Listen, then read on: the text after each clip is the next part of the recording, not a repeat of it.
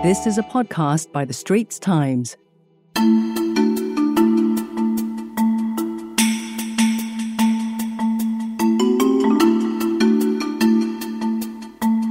Hello, I'm Grace Ho, Opinion Editor for The Straits Times. You're listening to In Your Opinion, a new podcast series by The Straits Times that takes a hard look at social and political issues of the day.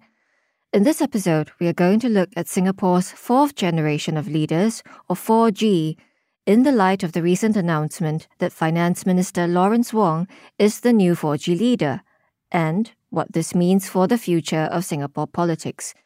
In the studio with me is the Straits Times Associate Editor, Chuan Wei Hong. Morning, Wei Hong. Morning, Grace, and all our listeners. Wei Hong, obviously there's been a lot of chatter about Mr. Lawrence Wong. So people and the media, they've been going through his past speeches, his work history as a civil servant and later a politician, his hobbies and even his beliefs. You've seen so many past political successions. What do you make of the latest one? Well, in Singapore, there's only been 2 rounds of successions. And I would say if we compare what's happening today with what happened in the past decades, this succession is the same as and yet different from past episodes. What's similar is that the designated successor comes from the same background as past prime ministers and also the same background as the other potential candidates, i.e. they are male, Chinese, from the public sector, and specifically a past recipients of the government scholarship, apart from Mr. Lee Kuan Yew. But Mr. Goh Chok Tong and the current PM are all former scholars, as we term it in Singapore. The other likely successors were Mr. Heng Swee Keat, Chan Chun Sing and Ong Yi Kang, and all were former scholars. So having found a formula that works for Singapore, the PAP is continuing to hunt from the same ground. The instincts of public service imbued in these people from a relatively young age. So basically there is a sort of a process to induct people fairly young, but essentially to try to inculcate in these people a sense of public service from a young age. And for those who join the public sector, they would definitely have had those instincts nurtured. And personally, I have seen people emerge from this system, and I think there are great merits to having a system that sort of recruits and identifies and systematically inducts young people into a public service career and mindset. But do you also think that this could lead to rigidity in the system? I think that's spot on. We do have a system that has been effective, but obviously nothing can go on forever. So it creates a blind spot or a bias towards people of certain backgrounds that could become a weakness of the system. Perhaps for 5G, the net should be cast wider. So you've spoken about what is the same.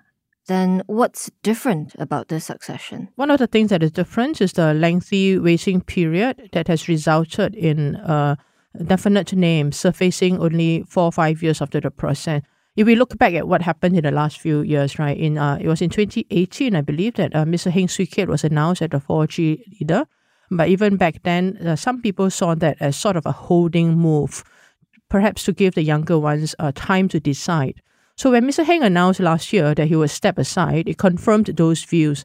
So really, I would say the field has been wide open for a successor to emerge since at least 2018, arguably even before that, 2017.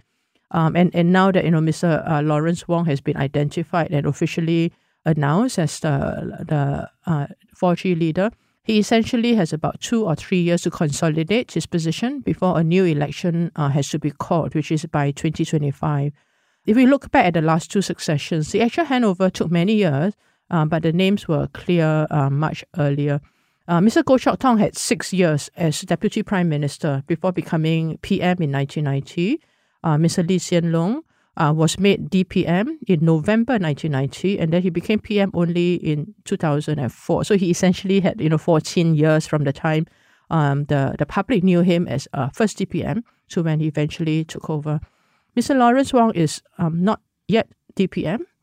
So if he is made DPM later this year, he has about 2-3 years before an election is called. That's a fairly short runway by Singapore standards. Short runway aside, there are a couple of things which are still unclear, such as, how and when the cabinet will be reshuffled or when the next general election will be held. In particular, whether Mr. Wong could either take over PM Lee before the next general election or after the GE. What do you think?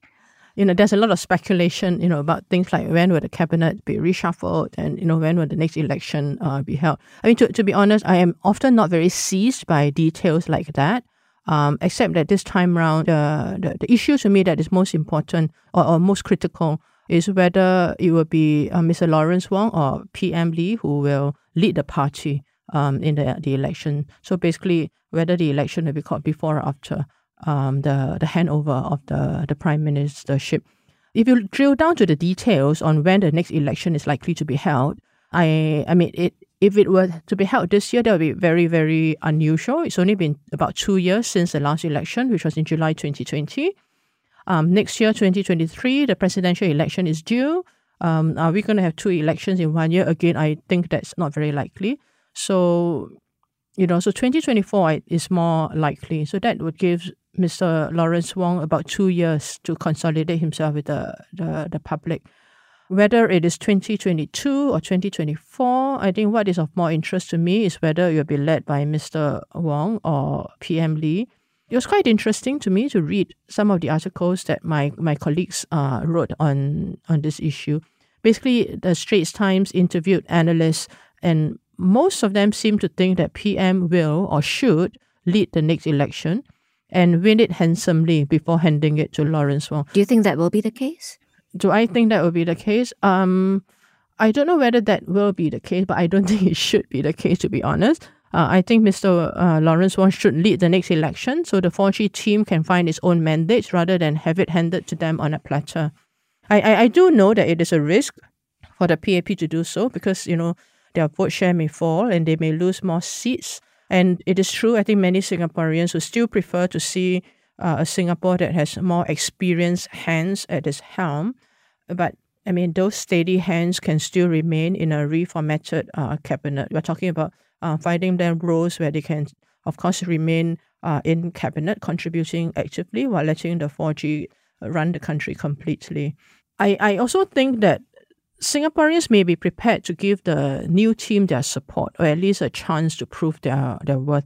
That's provided the electoral circumstances are favourable to the PAP. For example, if the election is held when Singapore is on a high or when the memory of an effective COVID fight is fresh in their minds. From a political angle, there's also the element of catching your opponents at a weak point. And personally, I think that the Workers' Party has been dealt a body blow by the Raeesah Khan issue. When you have an MP lie in Parliament, tell her party leaders, and still come back to Parliament to repeat the lie, whatever the party leaders told her or did not tell her to do, the fact is that the lie stood on the public record for months. And now, of course, the WP leader, Mr. Pritam Singh, is under investigation for possible perjury charges.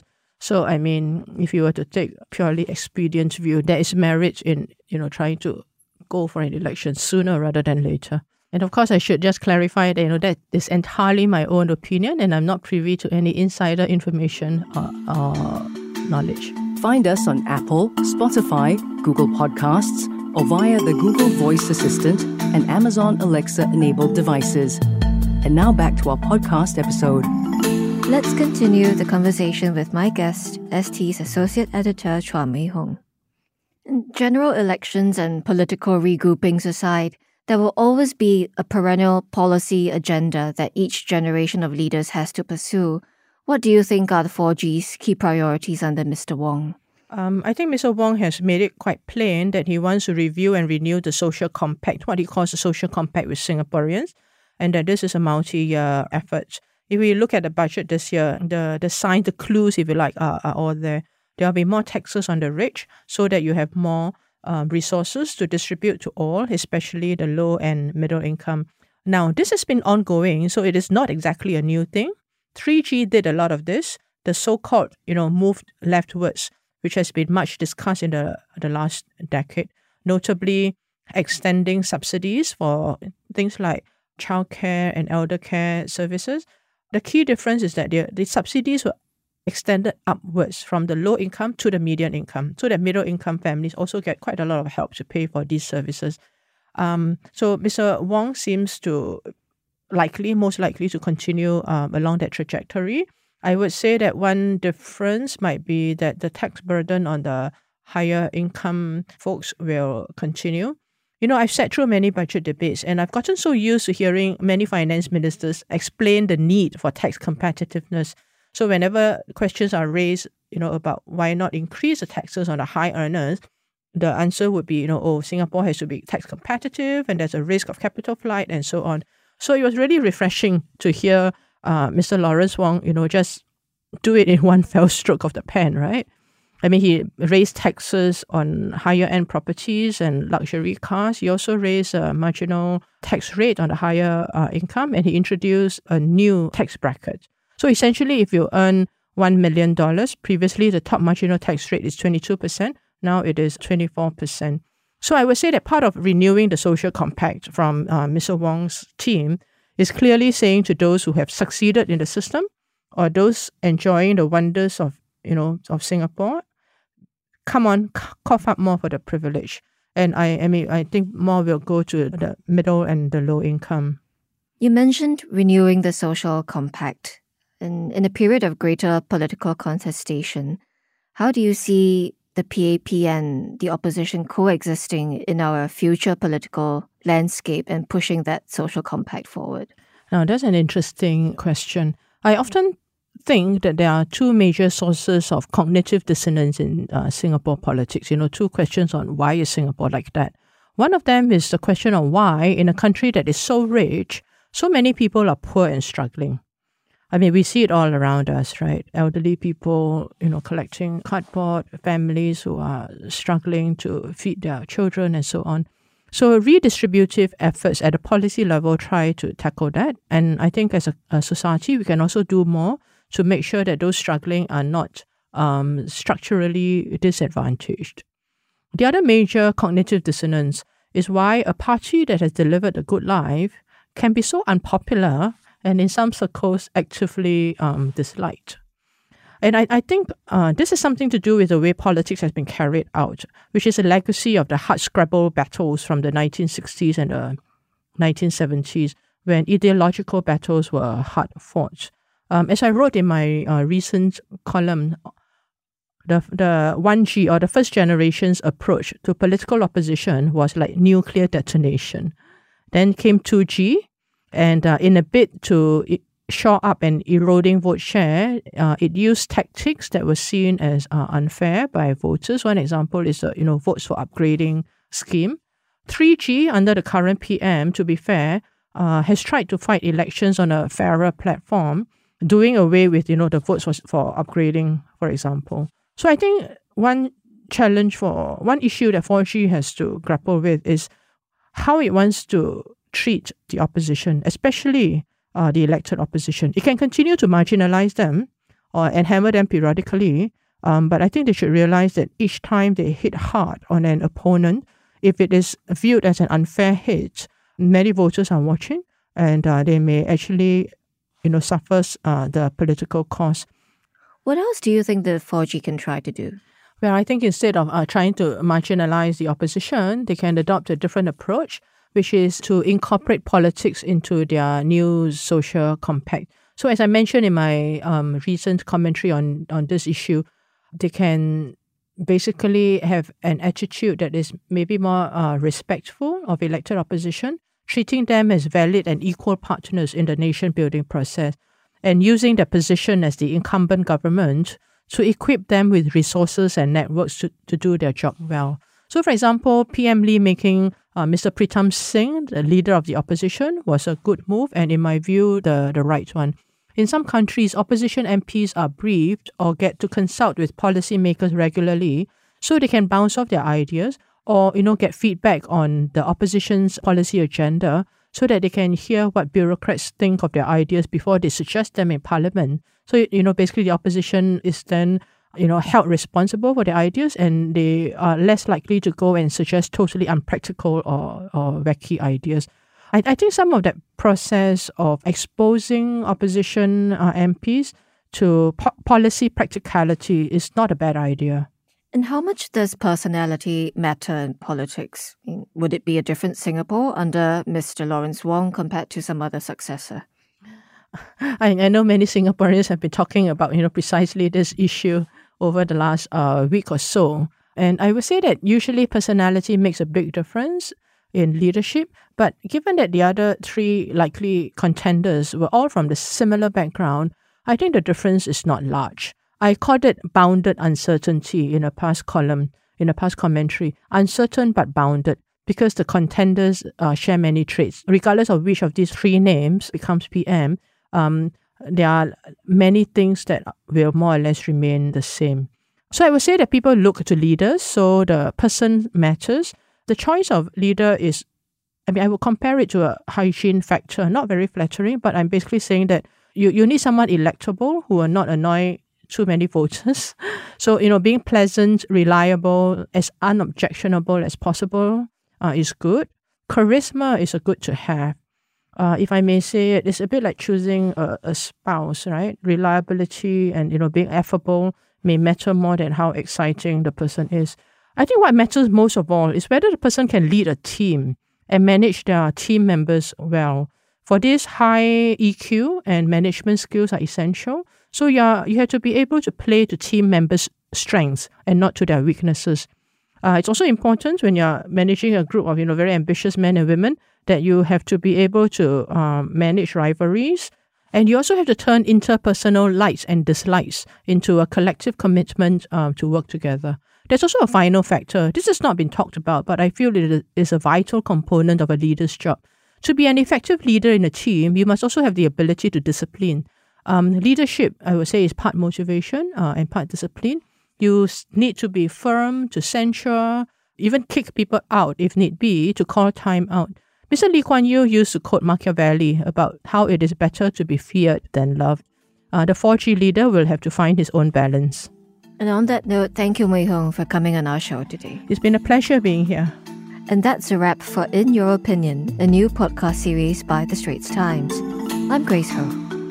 Don't forget to share this podcast episode with your friends and family. If you'd like to read my articles or check out the opinion section of The Straits Times, we have links in our podcast text description below. There is also a link to Mui Hong's article on how Singapore's 4G minister's refresh of the social compact should include politics. That was a podcast by The Straits Times. Send your feedback to podcast@sph.com.sg. Find us on Apple, Spotify, Google Podcasts, or via the Google Voice Assistant and Amazon Alexa-enabled devices. For more podcasts by The Straits Times, The Business Times, and Money FM 89.3, you can also download the Audio by SPH app. That's AWEDIO.